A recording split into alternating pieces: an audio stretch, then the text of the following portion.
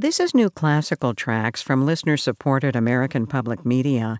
If you're enjoying this podcast, the best thing that you can do for this show is to tell somebody else about it. Help spread the word, and take a moment to rate and review us on your podcasting app.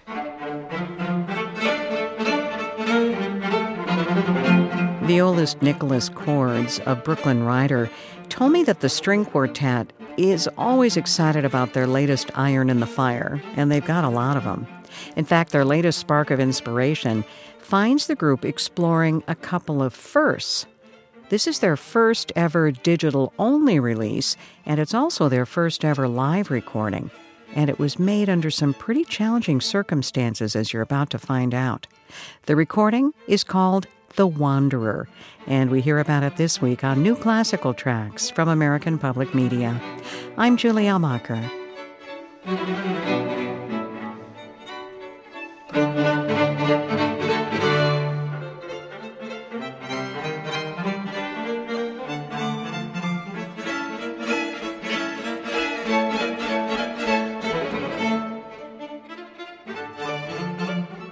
I'm talking with violist Nicholas Cords of Brooklyn Rider about a brand new recording that they have out. And before we dive into that, Nick, remind me, how long has Brooklyn Rider been together? Well, it depends on where you define the official start date, but I think it's probably around 18 years. We're coming up on that 20th anniversary mark somehow, and it's hard to imagine it's been that long.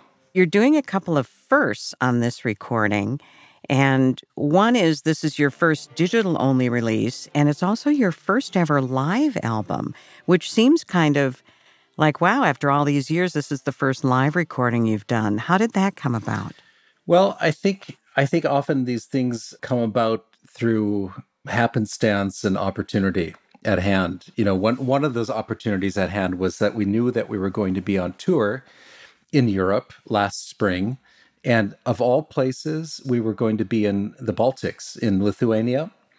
And we had heard through a friend that there's this amazing place to record there called Palacius.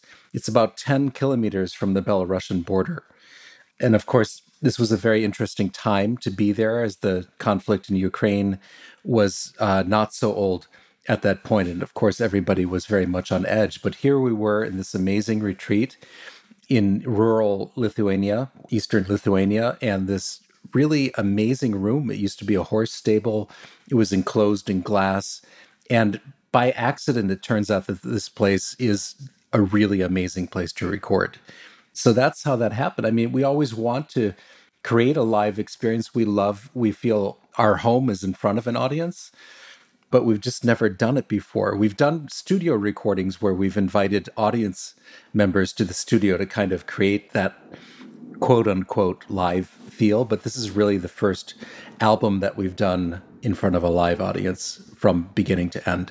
So how did that feel? It feels great. I think, you know, there's a kind of communication triangle that happens in live performance in which you know the work, you're playing it, you play it for an audience, but the audience's experience of this, if you are open to it as a performer, in turn, it feeds your idea of the piece, and you get this kind of virtuous cycle that happens that doesn't always happen when you're practicing or in a recording studio.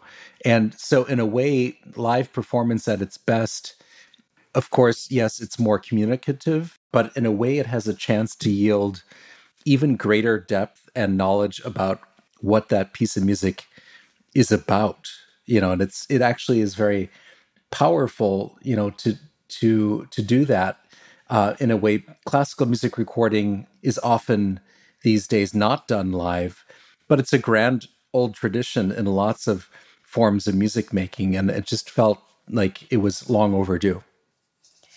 There are very specific themes running through this recording. Can you talk about those themes a little bit, please? Sure. I mean, the album is called The Wanderer, and I think we chose this title, because it's a very famous song of Schubert. And on this recording is the Schubert Death and the Maiden String Quartet, one of 3 selections on the album. But it struck us that we were at a time in our lives We coming out of COVID, we were touring again for the first time, feeling a new life, but also having gone through a really difficult time, as we all did. At that time, there was this conflict that was emerging in Ukraine, as I've mentioned before, and other such things that are happening. People, I think we've all experienced in some way the way that life has changed over the last few years. And so this album really has to do with bringing together certain dualities in life, memory, remembrance, melancholy and bliss, old and new, and life and death itself, as represented by Schubert, Death and the Maiden Quartet. It just feels like it's an album about life's journey.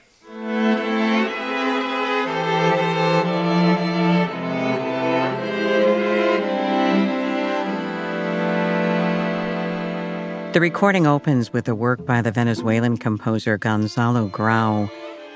It's a piece that he wrote during COVID. He happened to be in Spain at the time, and he wrote it specifically for Brooklyn Rider. He talks a little bit about how the actual aroma in the title is his remembrance of the past and what it does to make him who he is today. Can you talk a little bit about how those aromas are reflected in the music? Gonzalo is a composer he's of Venezuelan origin, but like many people in the music world, and not just the music world, has called many places home over the course of his life, including the United States, including Spain. It's a collection of all those musical influences, that has informed his language. And I think in this, you hear those different influences, from Venezuelan music to Afro-Cuban music to flamenco. And I think it's just reflective of a sort of transnational experience. It adds a layer of complexity to who he is and what's represented in the music, and we can never often define ourselves as one thing solely. We're often a kind of compilation or collection of different influences, and this is one of the wonderful things about music, is it can become this collecting place of these influences very easily. In fact, you put certain influences in, and they become different things along the way. And of course, this is how tradition in music works anyway, right? I mean, we have so many different world traditions, but could you say that any of those traditions in and of themselves are completely pure to that region? I think the more you dig into any kind of music, you discover, well, it's actually a web of influences that has actually created that music. And of course, all these traditions that we have musically are, after all, living traditions, and they continue to change and morph because of outside influence. And I think that is very much on display in this piece called Aroma a Distancia. Brooklyn Rider commissioned this piece, is that right? Yes. Yeah. It was a kind of a like-kind relationship with Gonzo.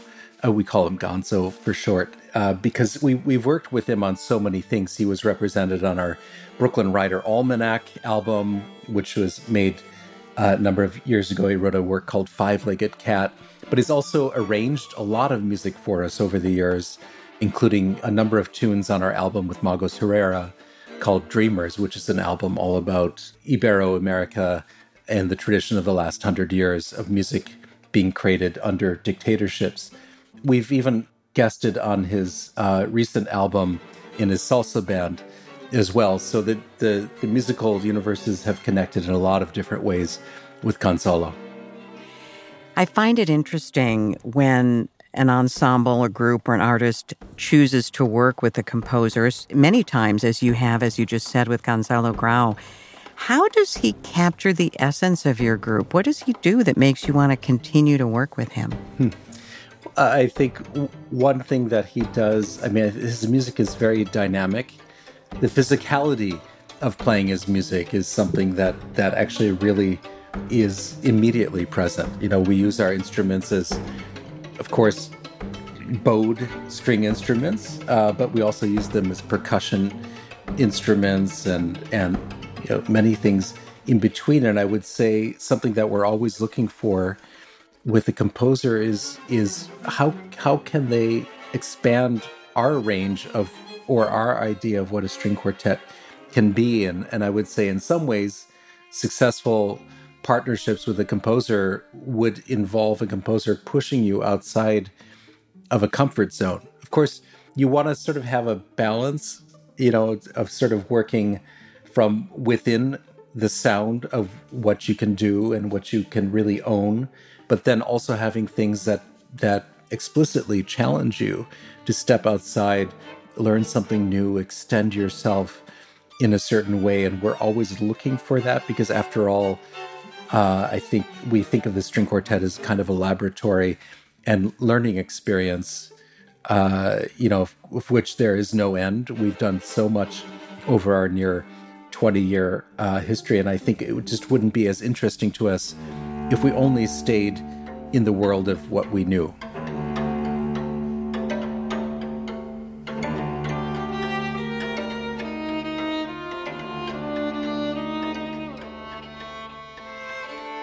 There is a 5-movement work by Osvaldo Golijov called Am Dia Balm, which means a good day.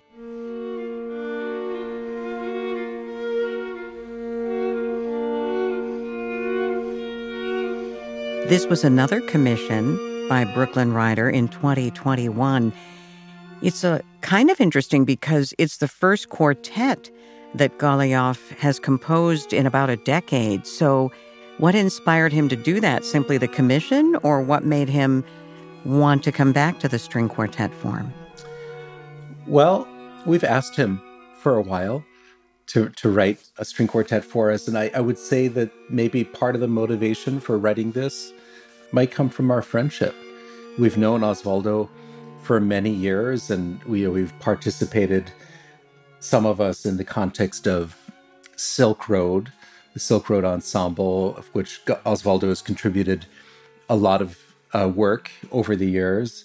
But as we were starting as a quartet, I think Osvaldo has always been a sort of friend and, I would say, kind of spirit musician of the quartet in a way. He's such a omnivorous musical soul. He's finding influence in all the corners of music.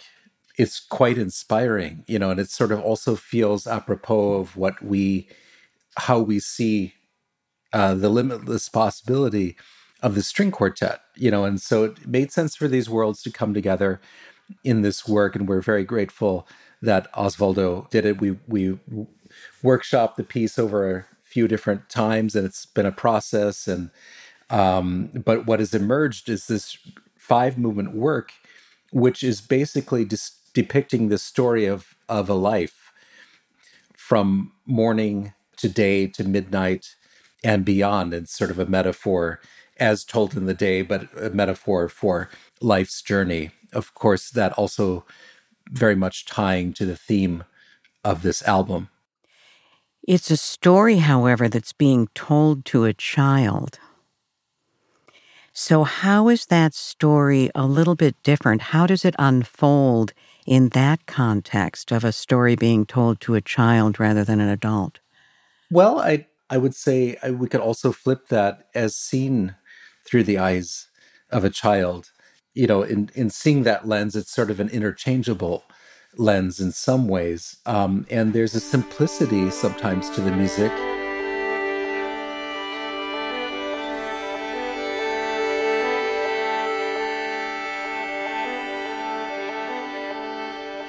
Kind of trying at times to reach something at its most essential level without a facade around it.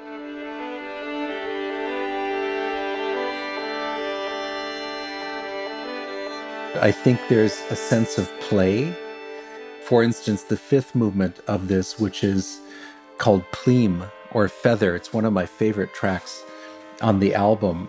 And this has to do with Osvaldo's many influences. One of them was Chick Corea, and literally his songs for children that had been inspiring Osvaldo and kind of in his musical orbit as he was writing this piece, that movement in particular. And what emerges is something that is very sparse. It's beautiful. It's very elemental in a way. And I think it just is describing a graceless, endless fall of a feather from the sky. It's a very simple image, and the music represents it simply, but it actually offers an incredible moment of transcendence.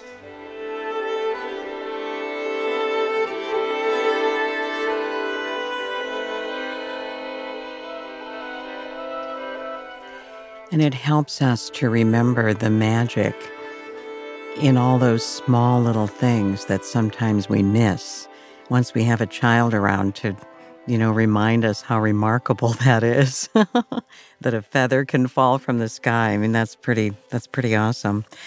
I also especially love the second movement, While the Rain.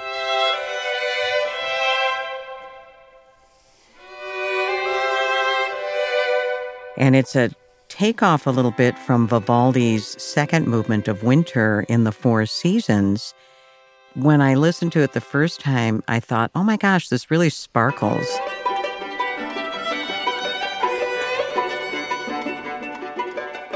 And it does. It has this wonderful pizzicato, and it just creates wonderful imagery. Would you talk more about that movement, please?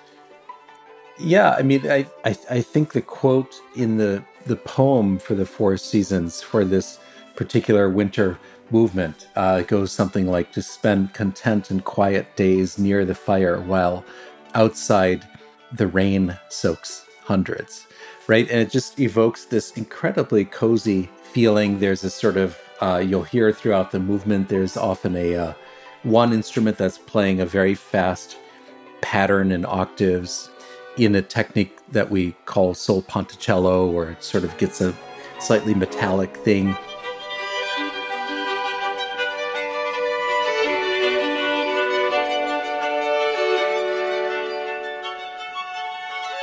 And this represents the rain. You have in the pizzicato this take on Vivaldi, where that's sort of coming through.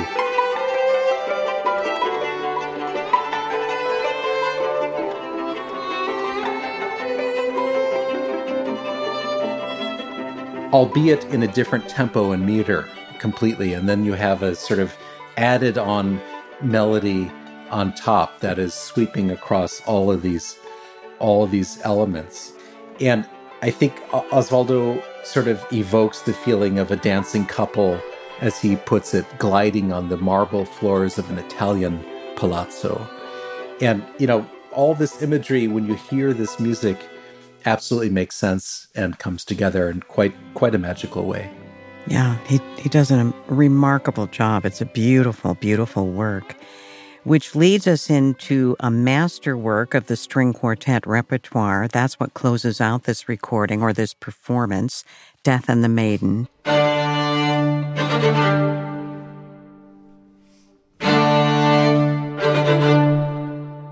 Is this the first time Brooklyn Rider has recorded this work by Schubert? Absolutely, yeah. It is our first time. It's a work that we've visited a couple of times over our history, but it actually just made sense in this moment. We knew we kind of wanted, this felt like a natural connection, especially with Osvaldo's music. Part of when we were workshopping this quartet was at the time we were also learning this Schubert quartet. So we would play some sketches of Osvaldo's quartet, but actually his favorite thing to do was just to sit in the room and be a fly on the wall as we rehearsed this Schubert quartet. And Schubert is one of his favorite composers. Somehow the spirit of Schubert and this quartet in particular is also an animating force throughout Osvaldo's work. So there's a connection there, and that kind of made sense for those two works to come together. But of course, this is also like an incredible masterpiece of the string quartet world, which is one of these pieces which is equally satisfying to play and to listen to, at the same time. And it's experiential on both sides. I mean, sometimes, you have a piece of music that doesn't quite, those scales aren't quite equal, in some ways. Like we've been playing recently the Henri Dutilleux string quartet called Ainsi la Nuit, or Thus the Night. It's a masterpiece of the second half of the 20th century, especially when you can get into it and play it over and over and over again. As a player, the audience doesn't always get this benefit, though, and so it can be, the first time you hear it, a little complicated. You need no prior knowledge of Schubert or this work of music to immediately get into the story and the epic sweep of this music.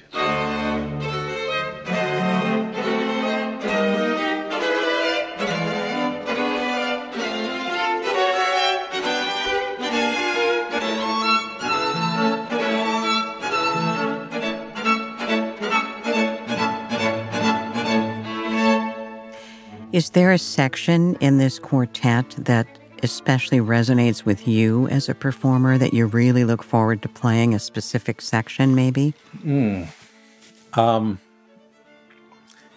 Does all of it qualify as a section?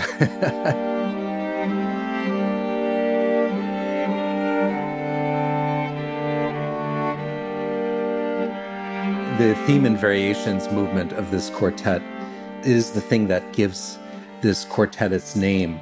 Schubert takes a song that he wrote a few years before this quartet was written, around 1824, and he uses his song, The Death and the Maiden, to create a sense of life was getting really serious for Schubert around this time, right? He had just learned that he was diagnosed with syphilis, and of course this was a death sentence in his day. And so in this song, he's reflecting not only broadly and for humanity, but also in his own circumstance. And the words of this song, Death is saying to the maiden, "Give me your hand, your beautiful and tender form.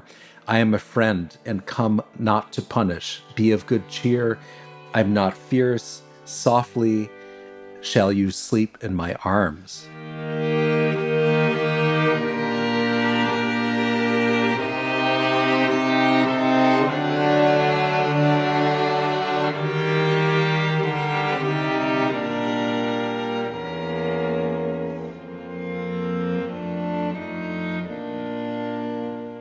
This music reflects this storytelling, on a grand scale. And then everything else in the quartet that surrounds it is sort of setting up a scene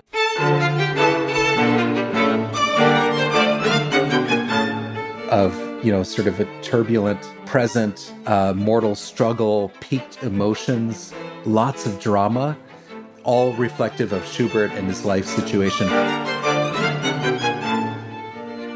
But in this movement, we kind of feel an oasis.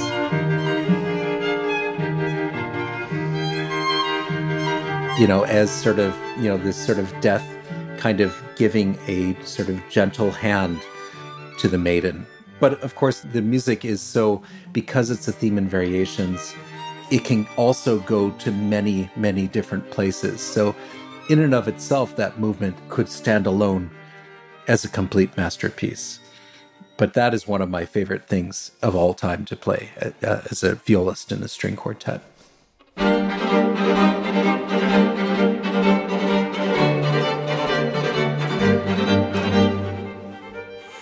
Is there perhaps a behind-the-scenes story in that live performance that you could share with us that we wouldn't know without having talked to you? Could be about you. It could be about something leading up to the performance. It could be something that happened during the performance. I mean, as I mentioned before, there was lots of backstory in the way that, all of Lithuania was incredibly on edge, in this time. There were preparations going on. There were trucks that were going on the road behind Palacios, this place of the recording that we did, as I mentioned, is 10 kilometers away from the Belarusian border.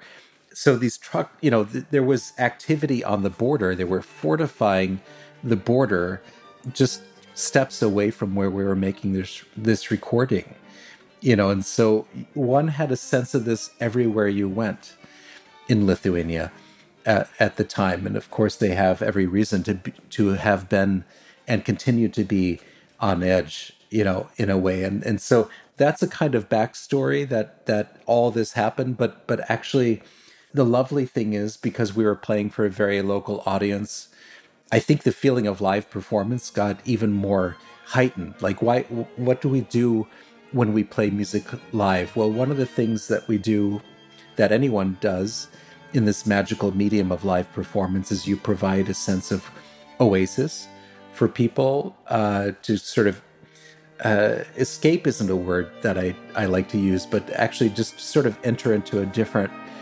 reflection on what is happening at present, right? It provides an opportunity to go somewhere else, to reflect, to come together, and that just, it felt like, okay, this is our first live recording, and it's also at the same time reminding us why live performance is so important in the first place, and we did all this in this amazing, it's also a retreat, a wellness retreat at Palacios, and it was a magical time to be there. So we rehearsed, we recorded these live shows, we ate, we drank, we had a good time. It's something we'll never forget.